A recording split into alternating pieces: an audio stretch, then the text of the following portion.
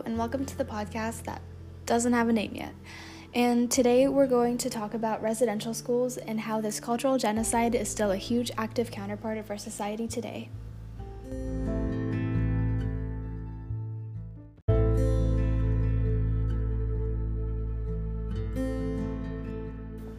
Residential schools were established in Canada in the early 1830s and lasted up till 1996. In these schools, over 300,000 Indigenous children were stripped from their cultural identity and put through an exorbitant amount of pain and torture.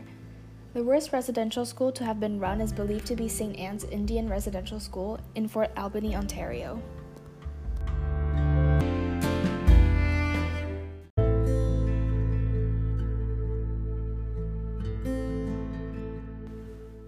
Many survivors from St. Anne's Indian Residential School have since come forward to recount their agonizing memories, one of them being Edmund Metatawabin, who was only 7 when his dad, in reasons of societal pressure, dropped his son off at St. Anne's. As soon as his father left, a road of inevitable torture began for Edmund. He was viciously slapped across the face and smacked into a wall by a nun right after his dad left, for no reason.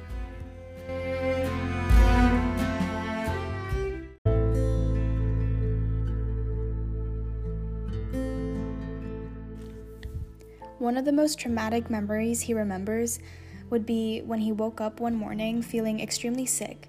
He wasn't feeling well and he had thrown up in his porridge he was given for breakfast.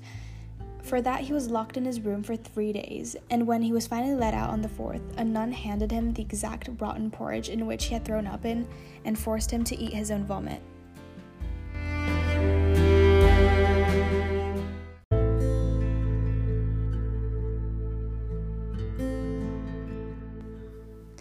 He had no choice than to swallow his vomit because he knew that if he didn't, he would be punished very badly.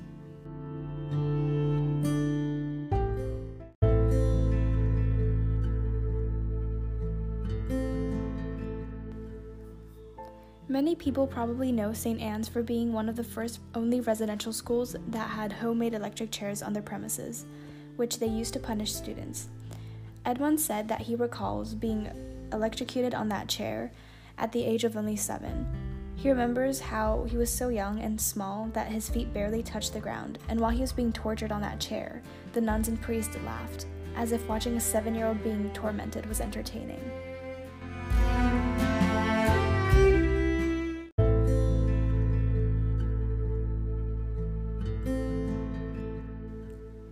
There are many other survivors from St. Anne's who have since come out to tell their stories of torture, rape, beatings, abuse, and more.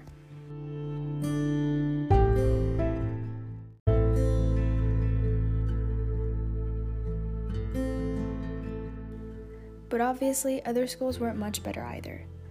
Antoinette White, who was a former student of Cooper Island School, was forced among many other young students between the ages of 6 and 11 to look at a suicide victim who hung himself, as if forcing children to stare at a blue dead corpse hanging from the ceiling was supposed to teach them something.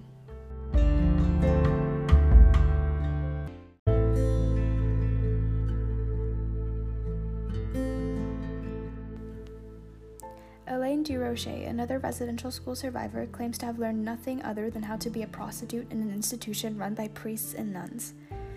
Her, amongst many other girls, followed the life of sex trade in residential school and exchanged sexual favors for cash, meals, or anything that they needed. Residential schools did the exact opposite of what they were supposed to do. They didn't teach these children anything that a normal student would learn in school. Instead, it put them through all the worst cruelties of mankind.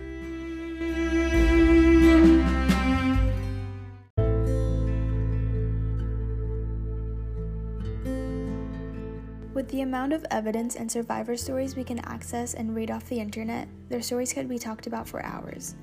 The horrors and traumas that residential schools brought upon them will stay within Indigenous communities and be passed on through generations.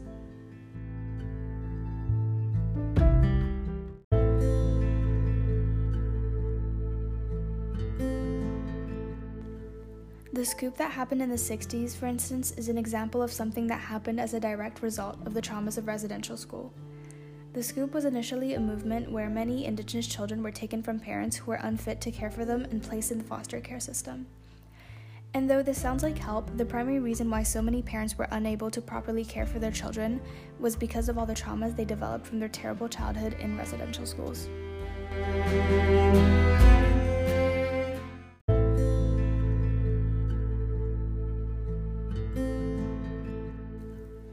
Despite the horrors of this cultural genocide, roughly only 25% of Canada actually knows this part of Canadian history, and today Indigenous communities are still being discriminated against.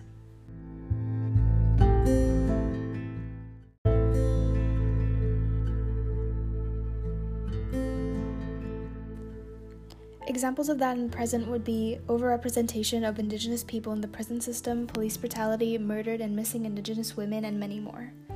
Despite the attempts made in reconciliation, there's still a lot that needs to be done in order to bring these people equal justice.